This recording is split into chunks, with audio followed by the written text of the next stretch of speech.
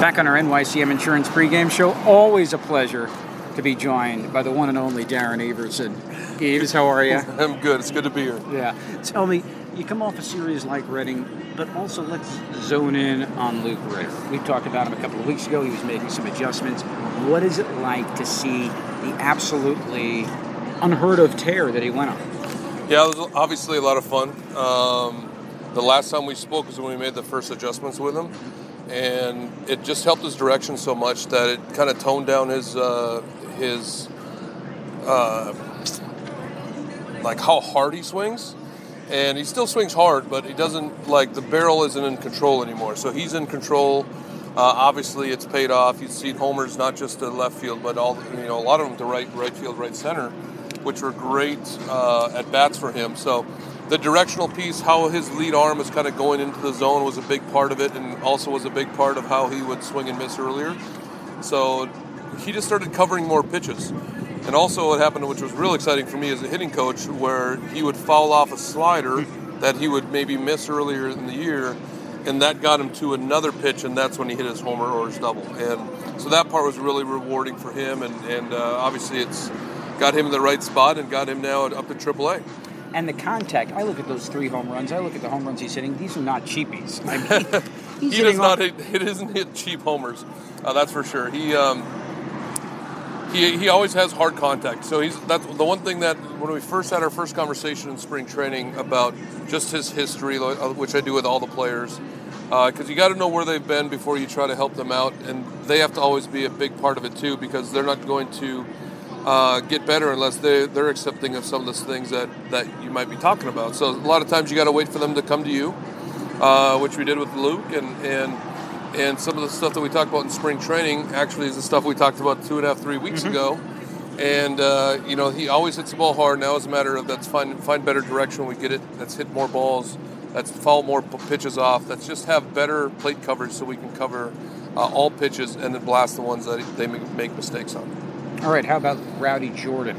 Another one that's doing a nice job. Really a guy that came in with some power, but nothing that would light up the score page there. So for him, it's been obviously a great series in Reading, but it's kind of been this process of allowing his body to finish his swing a little bit more upright, where his lower half didn't kind of collapse him into the ground. Another guy that hit the ball hard in his history, but hit the ball on the ground a lot.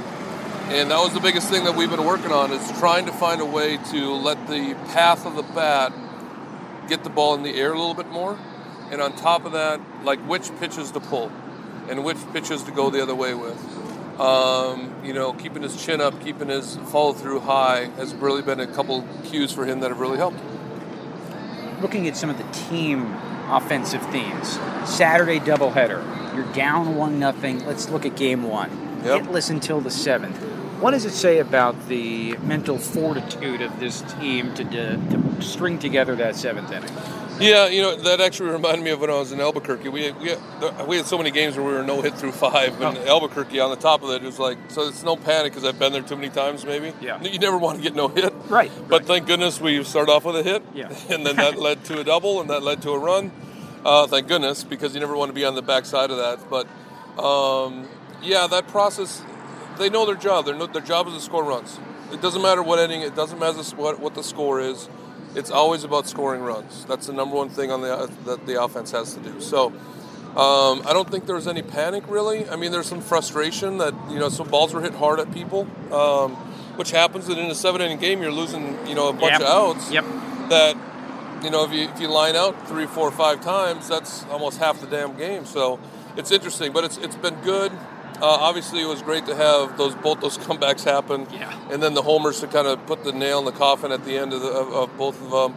So it was really good to watch how our guys go perform and go get 5 out of 6 there.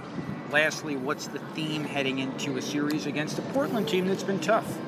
They're playing about 500 ball now, and we are too. It should be a really good series. They have like 5 or 6 different pitchers, so some have either gotten hurt or been moved up.